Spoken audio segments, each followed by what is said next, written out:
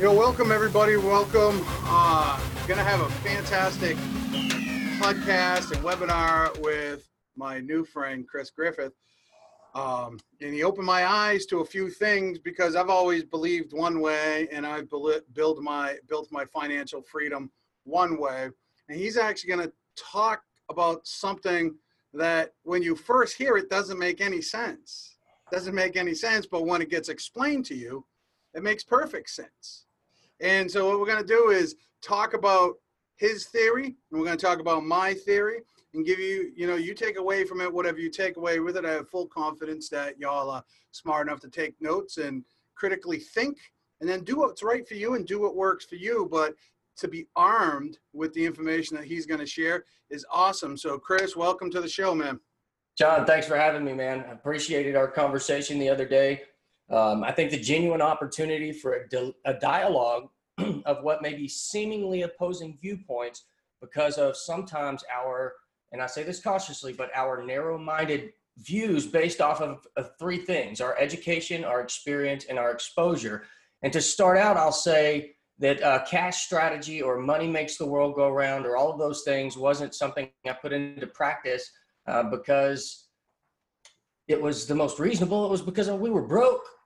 It was the only practice we had. And at the end of the day, depending on where you start, what your perspective is, what opportunities you have, I don't think things like debt are necessarily good and bad. I don't think that those instruments have those qualities that can be ascribed to them. I think that what they accomplish for a person and what they open up and achieve as far as new opportunity goes through efficiencies, I think can make or break the difference of someone's financial future. It certainly did for mine. Absolutely. And sorry about that. We got a little, I started a video on the watch party. I've never done that before, so it'll be interesting to see. I've never done it live. I've done it before.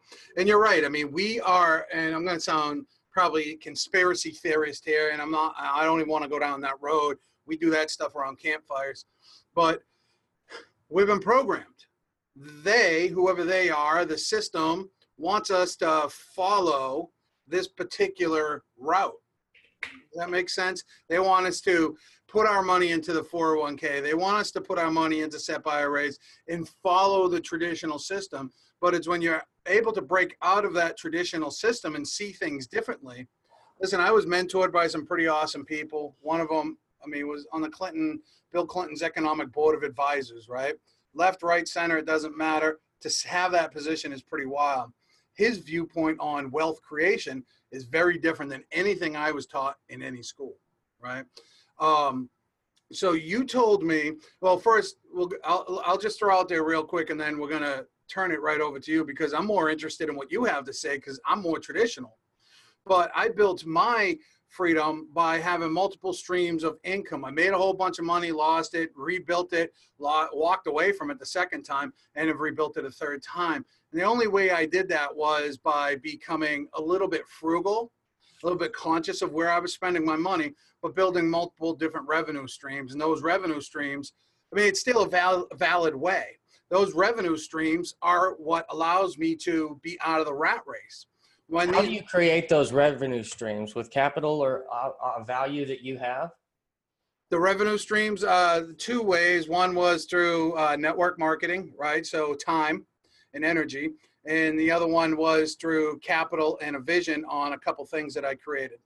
Okay, so let's suppose that a lot of these people don't want to do network marketing. I'm assuming you're talking multi-level to that some sort. Yes. My wife is actually involved with a makeup line that she's used for 20 years. I disagree with the strategy, but whatever, it's non-recourse because the only other opportunity that you described that created this revenue stream concept that allowed you to continue to grow and invest was achieved with your capital.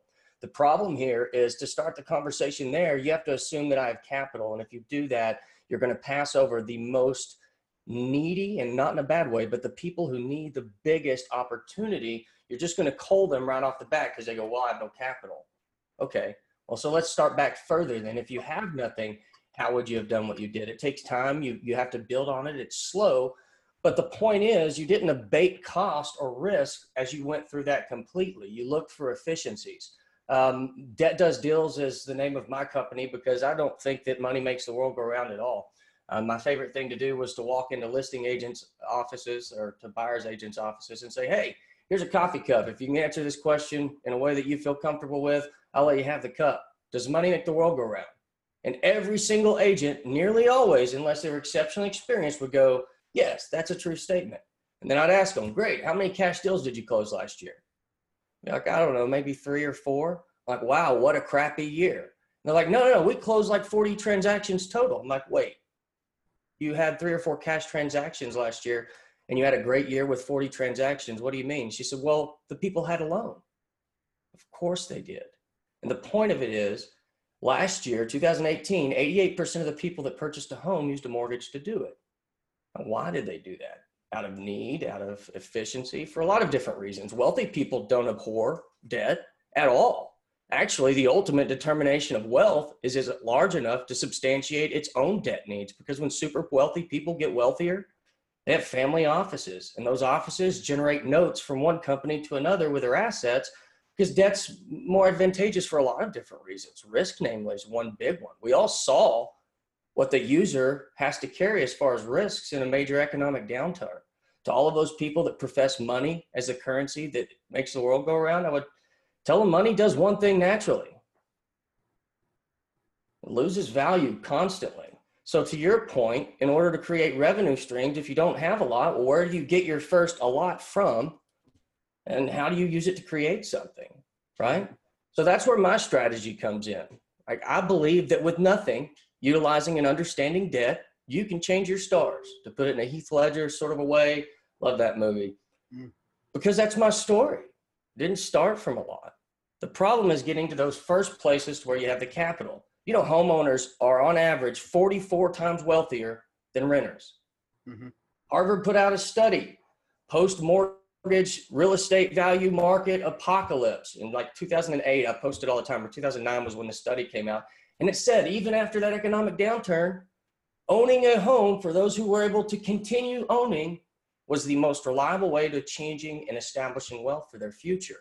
So much so that all of these programs and products that are put out in the ways of debt instruments, it's all about affecting change to the lowest common denominator, because if they can affect change there, then you have a different type of growth of the economy completely.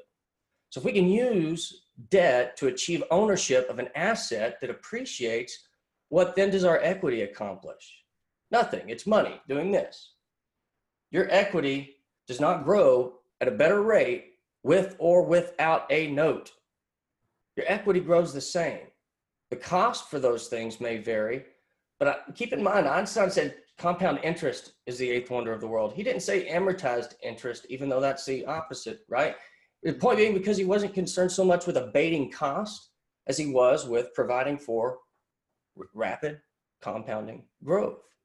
And so for the majority of people out there that don't have a lot, if you're like me, right, like most people don't have a lot, you can achieve your first a lot. Most people's biggest first win comes from what? Their owner-occupied residence. Mm-hmm. It's either that, an enlistment or military bonus, an inheritance, or some unusual big odd win, right? And so if you don't think you're going to accomplish any of those, where are you most likely to get your first large chunk of equity? From a house. Okay, well, how do we work backwards from there? My life has been about working backwards to achieve solutions that reason with reality, not just theory, right? And so the theory of money makes the world go around, makes everybody feel warm and good. But here's what I'll tell you. Hold up your dollar.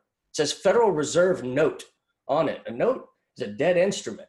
Money and debt are both currencies. The only difference is one of them just constantly declines in value. I don't like the idea of buying a house with a mortgage. I like the idea of fixing the cost and the value delivered for 30 years of my money while effectively securing it to an appreciating asset.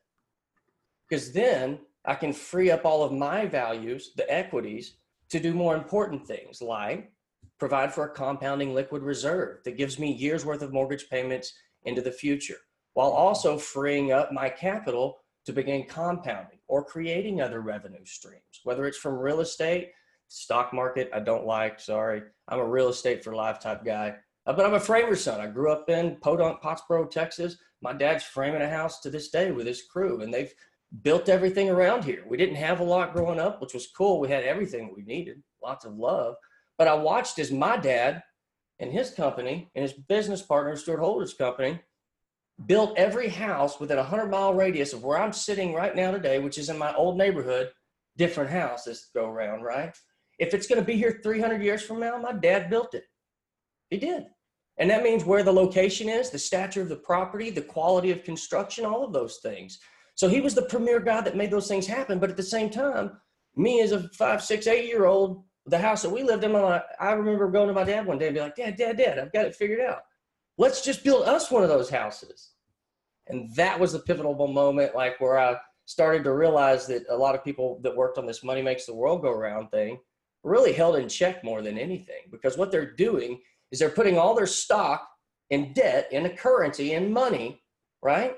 That's only going to lose value, right? Its sentiment is its value is the most fickle debt that there is. Its value changes daily, largely based on sentiment alone, right? And its future only exists in fiat. So if you're filling your grain house with money, you might want to read up on what filling grain houses with values of your own can do for you, because it's not good, man. You can lose it. It can go away in the night, all of those things. You need to be leveraging your values to achieve a better future, given the certainty of reality and expectation that's reasonable that you consider encountering. In the beginning of this, you said 401ks. Yeah, I love 401ks. I call those future government savings programs. You know how hard those things are going to get hit when, like, my homies, my generation, gets in the office? I think taxes are going to go down on them. Like, don't deliberately stock and store your values into things that aren't likely to be there, is my point. And money, I don't think is, as much as everybody likes to think about it, or place they like to put it in, right? It can be changed. Actually, it can be, look at Venezuela, it can be taken away at any given time, right?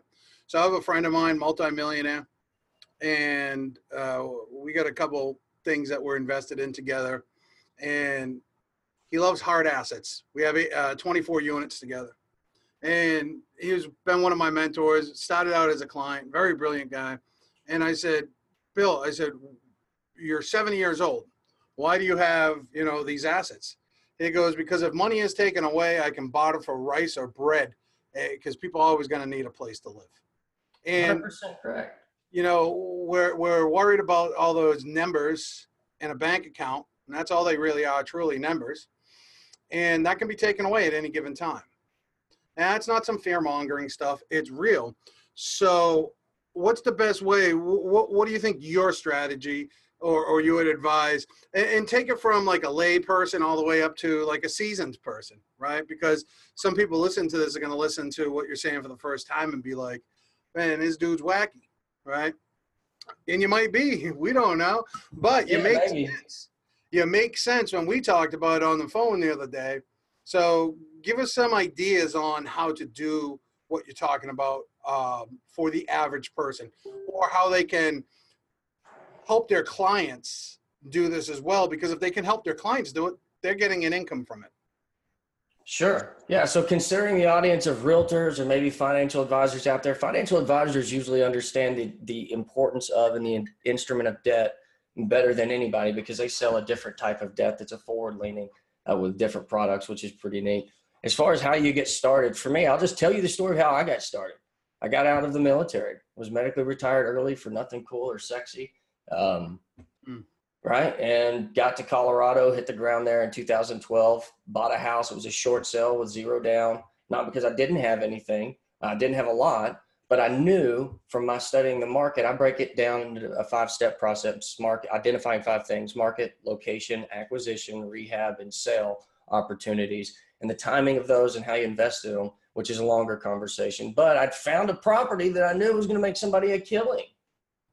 I didn't have a ton to get it. I definitely didn't have the money to buy it. So I bought it with a VA loan, zero down, for $332,000. And it was a short sale, and all of the people said it couldn't be done because VA loans don't do that. Right. Don't have a narrow mind there, guys. The VA loan is more impactful, more efficient, more capable than any debt instrument for a residential home that I know of on earth as a self-professed debt professional, meaning I assess these things and the value that they give long term. But with zero down, I bought a house for $332,000, rehabbed it with every opportunity I could, from cash on hand, extra cash that we could save over that 5.5 period time. And then I sold it for 810 grand. It was in Franktown. Beautiful home. My favorite home. Year 3, I pulled out 364 grand. Final sell at deposit 147. So 2 deposits, I can track over $500,000 out of a home. Some of which was forced savings, some of which was tax-free equity appreciation, and some of it was forced principal pay down as well, although I did not and would not make extra payments on my mortgage. Once I've purchased the value of my money, I wouldn't, like, the longer I hold that, the less harmful it becomes to me. $1,000 today hurts me much more than $1,000 10 years from now is going to hurt me, not because of my own natural ability to increase income, but because the natural determinant of money's value in the future, right? So year 3, I pulled out a bunch of money and I put some safety nets into effect. I created a principally secure compounding liquid reserve that I could access for debt maintenance, right? And I did that based off a theory. Commercial loans, right? They issue these multi-million-dollar loans in a non-recourse manner, meaning they're not going to go after the borrower in the event of a default. They're just going to take the asset. And they do that because they underwrite the security of the investment itself.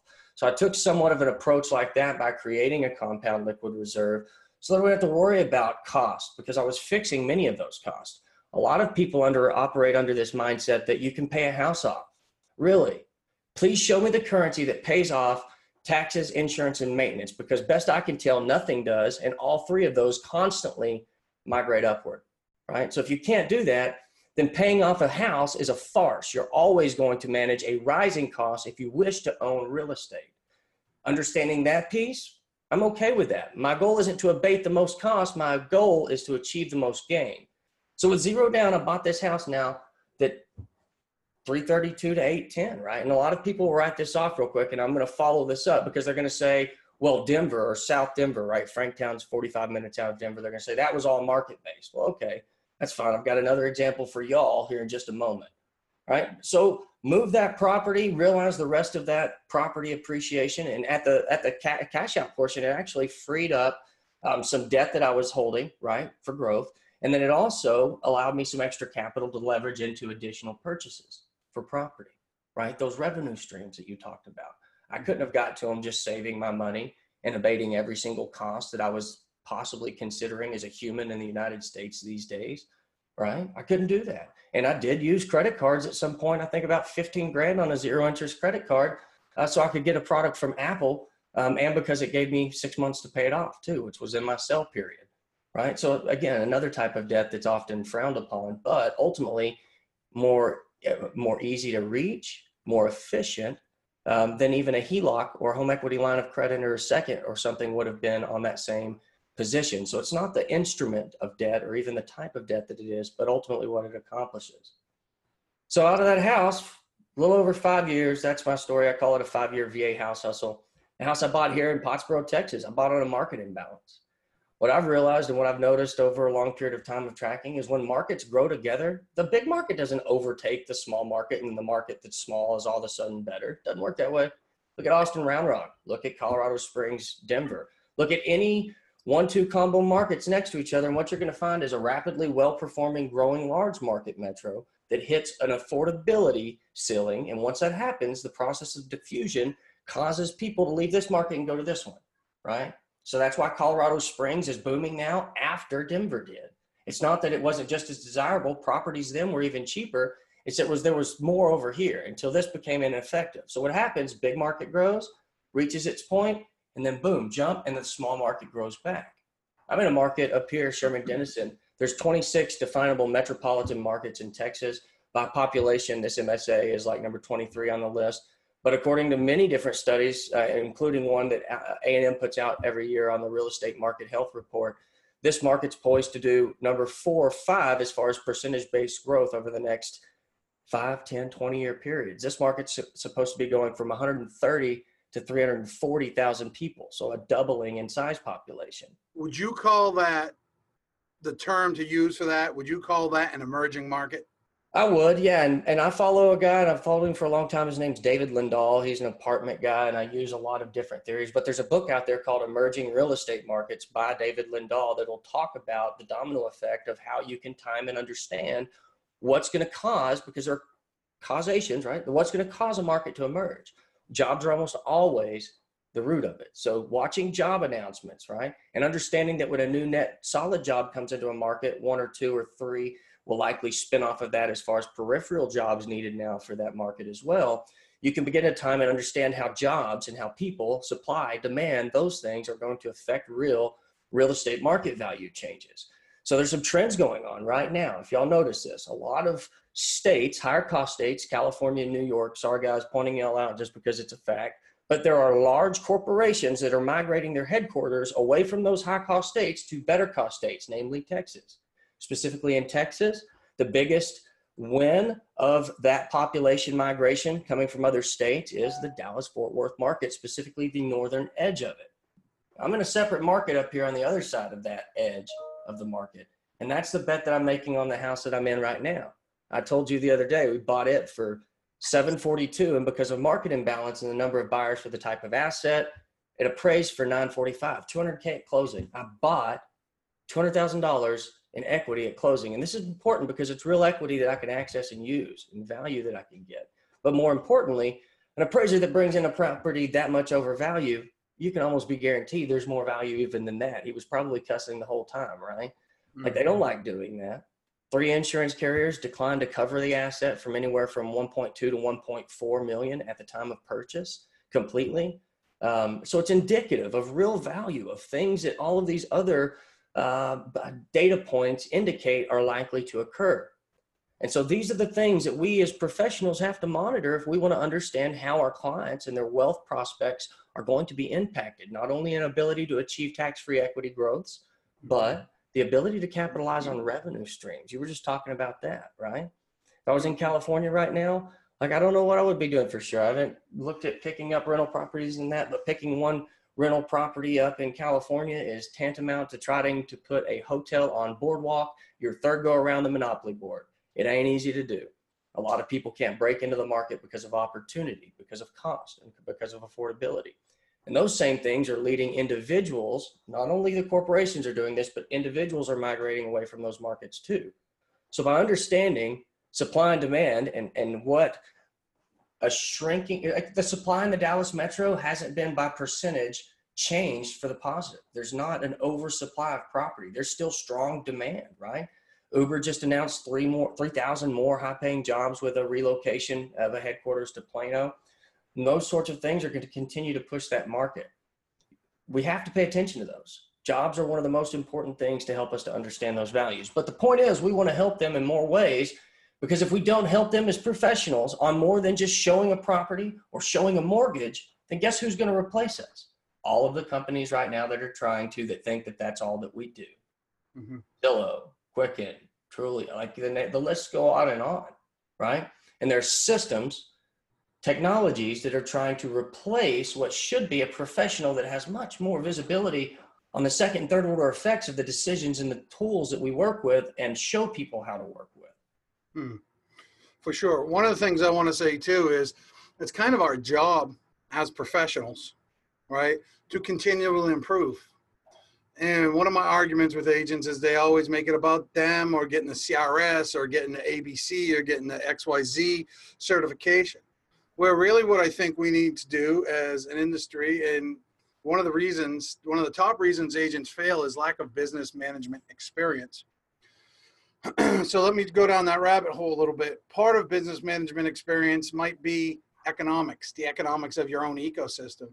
But if you start looking at the economics of your area or other areas, and the reason I asked about if you would categorize that as emerging markets, because I have a friend of mine that's worth, him and his dad, multi-millions of dollars, multi-tens of millions of dollars.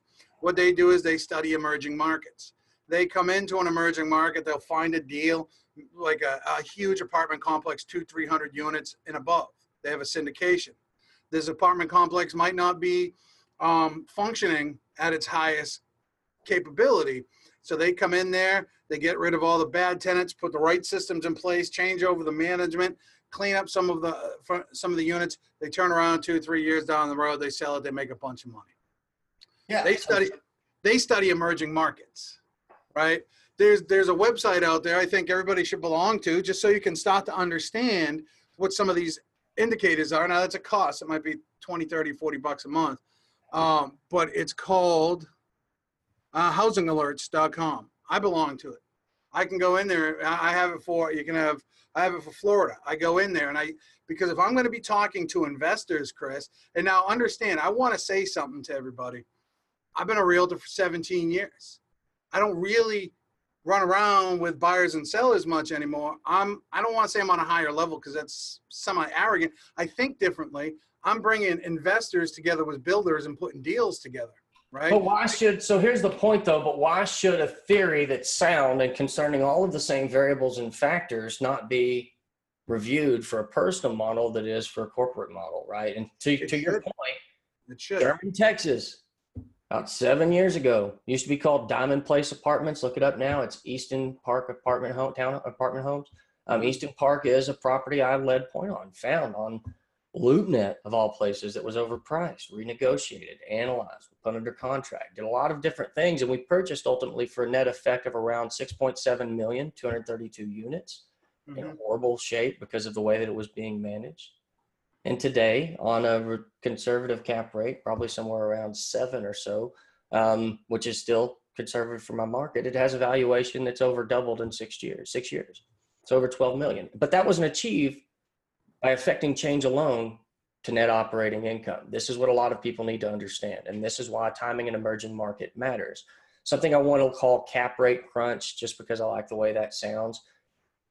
When you affect change to net operating income, right, capitalization rate of that NOI determines your value. And when you have cap rates that are dropping because of demand and because of the markets getting tighter and more competitive, and your NOI is going up, now you have two different lever points on your final determination of value, right? So it's more than just about changing and affecting net operating income as much as it is timing the market so that that change is realized in a multiple level, compounded, right? That's what we should be looking to achieve. Investing with the tide, market growth is tidal, right? If you try to launch a boat in Alaska where they have very large tides, right? And you don't time the tide right, you're going to look like an idiot. You're probably going to get stuck on the beach because that's how they launch them up there.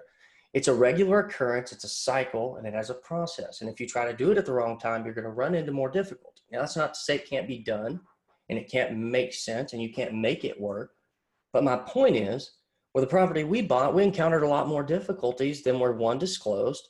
A lot of them were deliberately held and lied about, right? We encountered a lot of other difficulty, as is often the case for anybody owning real estate. You're always surprised by something, right? So I have a big, stupid home buyer warranty. So I can pull the penny slot machine and make sure that they cover my AC unit if it goes out, right? Not because I expect some big windfall from it. But if you don't time that right, then all of that work you do to affect change on net operating income, let's say the market gets less competitive. Now all of that work doesn't yield what it would have back then in the past. So you have to time these things to make growth exponential. And that's what we should all be trying to achieve. Because even if you screw up this first part, if the second part was right, you're probably going to have a much better risk aversion tool there that's market-based and not based off of your own actions. Because we all make mistakes. We all miss things. We all make mistakes. Now, I want everybody to think about that that's watching this, everything that we've been discussing, right? There's some high-level stuff. You're not going to get this at your board of realtors or some lunch and learn. This is some deep, and I'll even go as far as to say, this is really like high-level commercial kind of stuff. And if you want to start utilizing the debt and understanding what cap rates are and NOIs and all these other things, you got to be able to talk. If you want to invest in for yourself and get an 18 unit, a 6 unit or a commercial piece, you got to understand these terms. We all know the basic ones, triple nets and all that other stuff, but you've got to understand these terms, because if you're wrong when you're doing your analysis, you can lose a lot of money, right? You can really get burnt on those. But understanding and studying what emerging markets are and understanding, yeah, jobs are coming to that area. I know a lot of people that are investing in, I think, Knoxville, Tennessee right now, because they feel that's an emerging market. It's very, very well priced, very low price, and there's a lot of things talking about coming to Knoxville, and it will increase their prices. So you got to understand these emerging markets. You've got to study economics, basically, is what this is, and you got to understand analyses and things. But like everything else in our industry, Chris, people don't even know where to turn, right? So what would be step one for somebody that wants to start understanding this stuff as like entry level so that they can grow upon? What would you say? Understand nothing else but that one, new people into any market will cause demand to go up, and if supply doesn't follow and it's slower, that's going to cause an appreciation of price. Okay, right? So understanding what is driving demand for the product that you're a part of, right? And if you're in real estate, it's a number of people that are looking to buy or do something in that area. Understanding that is critical. You have to understand what's happening to population, what's likely to happen to population, the effects of affordability with the population growth that has occurred, that piece of it. That, in my opinion, is the catalyst that allows the rest of it to happen. And many different things can cause that or allude to it in varying, periods that may be, 6 months, 12 months, or even a year out. I've been telling people that Uber Elevate, right? It's their automated air taxi service based off of UAVs, has already announced Frisco as their world headquarters starting point as they push and grow, which they're working on. And then Uber announces here they're bringing in this another piece, not attached to this because they haven't announced on that yet, but they're bringing in this other element with 3,000 jobs. Those jobs are good jobs for the area they're going into. They're all above the affordability line. So you can simply say, just like when Toyota moved their headquarters here, or PGA or whatever else, the responding growth of value after that was just, it's done. It's going to happen. It's already occurring unless some major calamity strikes, which we can talk about that. But understanding that critical point in the beginning on what starts a market to move is the most important, in my opinion. And that has to do with supply and demand, jobs, the people being driven into the market. And that's exactly what we're focused on what we're doing down in Florida, because there's a huge project that Allegiant Air is building, the airline Allegiant. And they're building this huge, I think it's a $50 million complex. When they're done, they're going to have the largest pool in the world. It's a tourist destination. But you know what that means, Chris? That there is a whole bunch of workforce housing type that needs to be built. Just because it's going to take a lot of employees to run that place. So that's, we're focused on that. Where are the jobs? Where are the creations being built? What's happening in your backyard? Now, it's important, we might miss the jobs, like in New Hampshire, we're going to miss the jobs, right? Toyota's not coming here. It's just not coming here. So we might miss the jobs there. But what is happening is local development. And one thing I would really urge people to do, and this is boring as hell, but I've been doing it for 17 years. I take a look all the time online, my town has them, what the agenda is for the up and coming planning board and the zoning board for a justice. Yeah. What's happening? Is there gentrification happening in your area? Right? Is gentrification bad or good? That's not this discussion. But if gentrification is happening, you want to get in before it starts to gentrify, right? Here's what I'll say too, to all of those that are going to hear the word gentrify and tense up because you think it's something that's race relational, it's not. The commonality to gentrification, it has nothing to do with the color of the number of melatonin, nothing to do with your skin color. Blacks are gentrified in certain markets. Hispanics are gentrified in certain markets. You want to look at some of the highest and most likely people to be gentrified out of a market that don't have anything to do with either of those? The elderly and single moms. The market that I'm a part of, when people get gentrified, they move to RVs or apartments. They get gentrified completely out of it. And some of them go to single wides with tarps on their roof across the border in Oklahoma, right? Gentrification happens to everybody. It's a process of growth. And if you don't prepare for it, you can't even capture it. So there is a certain cause and effect that happens from supply and demand that is always going to cause this. The problem is when we begin to try to understand it from a metric that doesn't matter, like race. And that's not to say that it's not important to understand the impact created to certain races in certain markets, because things like redlining that are long past have helped to create pools of people in those markets and other effects. But to say to affect change to the future in the manner that you want to accomplish, and starting with a race-related portion of gentrification, I just don't think that you're going to actually achieve what you and I would both likely to achieve. And I like to show people how to accomplish the biggest opportunities of their life in the most efficient way possible. Period. End of story. All of this stuff, there was a question on here from John Kella. And his question says, it's funny you say this. The high-level commercial stuff, in quotes, is something I offered to teach at the local board. I got shot down. I did this as a training in my brokerage, and the agents loved it.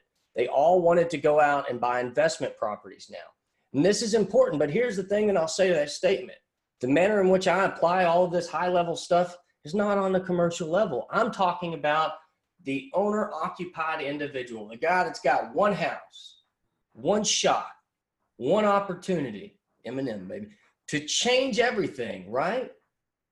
They have to be able to capture that. And that opportunity may not look exactly like what they reasoned, but it's either capture it or have the glacier scene roll over your dead corpse, right? There's certain glacial movements in markets that you can't affect change to. And in certain markets, supply-demand jobs aren't the only things that have an effect to valuation of real estate. Here's a great case study.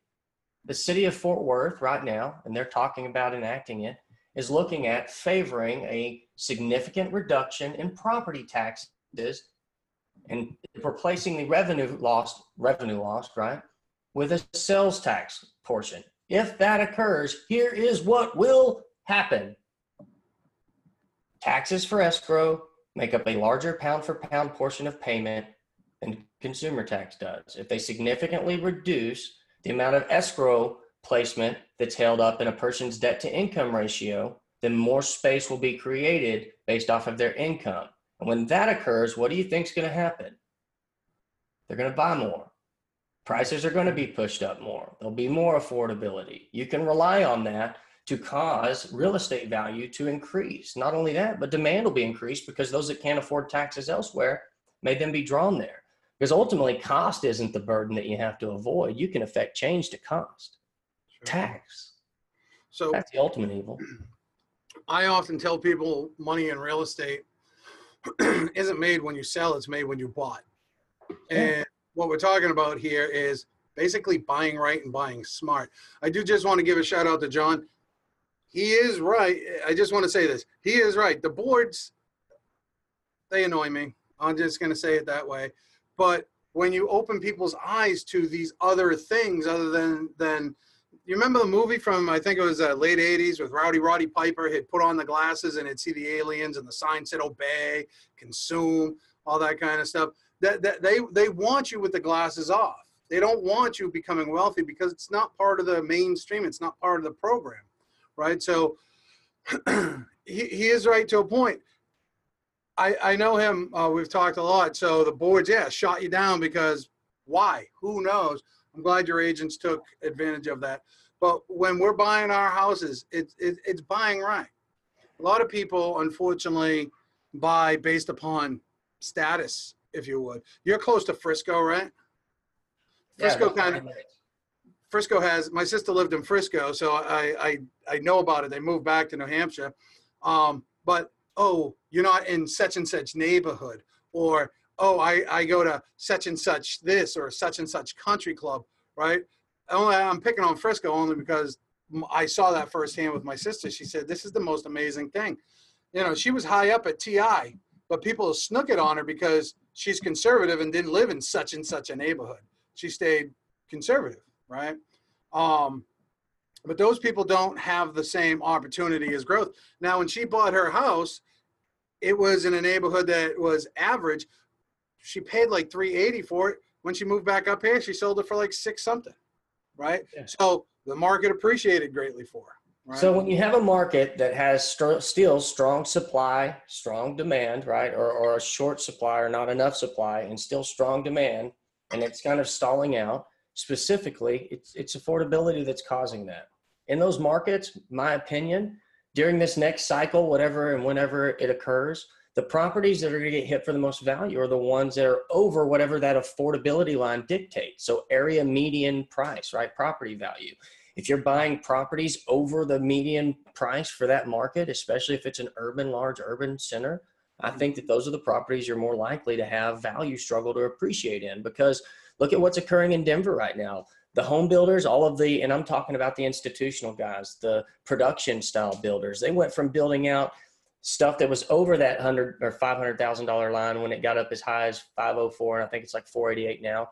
But all of the production building was focused on the assets that were well above that median line because there was a strong demand with the types of money that was coming into that market with the jobs that were offered for those. Now, they built out a ton of those, and nearly all of them now have transitioned to more affordable housing, right? The lower cost stuff where the demand never really left and caused all of those other properties that were like not supposed to be a $450,000 house to rise to that level because there just wasn't any supply coming online for them. What you're going to see in Denver now, production home building, mom and pop builders, everyone focusing on building out a supply they can sell to make profit. And the only ones that have a significant, reliable, percentage-based demand in that market are the lower echelon ones, the affordable ones. And there's guys, if you're in Denver thinking, this guy just did affordable housing, talking about a $350,000, $400,000 house. Yeah, well, that's the values fluctuate, man.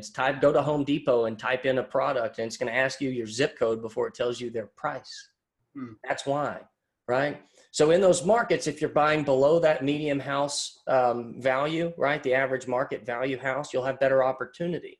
I'm also a fan of renovating, right? Renovating for value, forced appreciation, taking control of those things. Because like you said, I think that like I have 3 steps of my process that all happen before I acquire a property because I think like you, a real estate minded person makes their money when they purchase. The sale is somewhat expected, even if there's a varying degree of time frame dependent upon the market. But the fundamentals that dictate, in their mind at least, that they're going to have a profit have already been achieved typically up front in most of those serious investors' mindsets, especially as you get into the larger institutional guys. Sounds good. All right, we've been here for 42 minutes, so let's wrap it down. 3 minutes. What's the name of the book? And what's one thing somebody can do right now to start learning about everything we just discussed? I would say the first book is that Emerging Real Estate Market book by a guy named David Lindahl. It's written from a commercial property lens, but the metrics that cause the market to emerge are the same. The only difference is the guy with the commercial lens probably has a little bit better X factor on that lens than the typical buyer does in the other markets. The very first thing that you can do is you can realize homeowners are 44 times wealthier than renters. You should be trying to become a homeowner, in my opinion, as quickly as possible. With tech coming online and the flyover states becoming popular, what you're going to see is, I think, the tech revolution is going to accomplish for middle class in the flyover states what the industrial revolution always wanted to, but couldn't because of geographic limitation, right? If you can understand the supply and demand aspect of it from emerging real estate markets, and you can get into a house somewhere that's affordable by picking the market right based off of that first step, wait and watch. You don't have to do anything right off the bat, right? Even if it's just time, you're going to be in a better position having purchased, having moved forward with that, with the right metrics guiding you on when or what, right, than you would be otherwise. If you have any questions, I'm on Facebook like one of my, a 13-year-old girl. I'm all over it because that's where most of my community is. Me too. They're there and they can interact with me immediately and I'll engage them. And I don't like contrary type arguments. I like iron sharpening iron. So if you watch this and you want to have a conversation, shoot over to my page. You'll see a link for me on here. But I think conversation is how we move forward and continue to impress upon the consumer this one important fact. Well-studied professionals, human beings, are needed to guide these processes. If you rely on tech alone to do it, you're going to be giving away a lot of value. Awesome. Man, now the coach in me is going to come out and say this. Y'all, you just listen to all this stuff. Your mind should be thinking, well, at least I hope it's thinking, but I would say your mind should be thinking, I want to learn about this stuff. 44% more wealthy are homeowners than renters. I want to learn about this stuff so I can educate my community, so I can have home buyer seminars, so I can give them factual data. And then also do it yourself. Now then you can start to branch out on maybe other type of investments, 2-family, 3-family, 6, 12, 18. But start with your local community. You're all agents. Your job is to sell houses to people. So if renters are in your area, do a home buyer seminar for them, show them the benefits, learn about what Chris is talking about, get the book, shoot over to Debt Does Deals, learn from him, follow him on Facebook, because it makes a lot of sense. Anyways, I want to thank you, Chris, for being here. Hopefully everybody got some value out of this. Even if it's one piece of value that changes and helps you, it's a win. So thanks, man. Thanks, brother. Y'all take care. Peace out.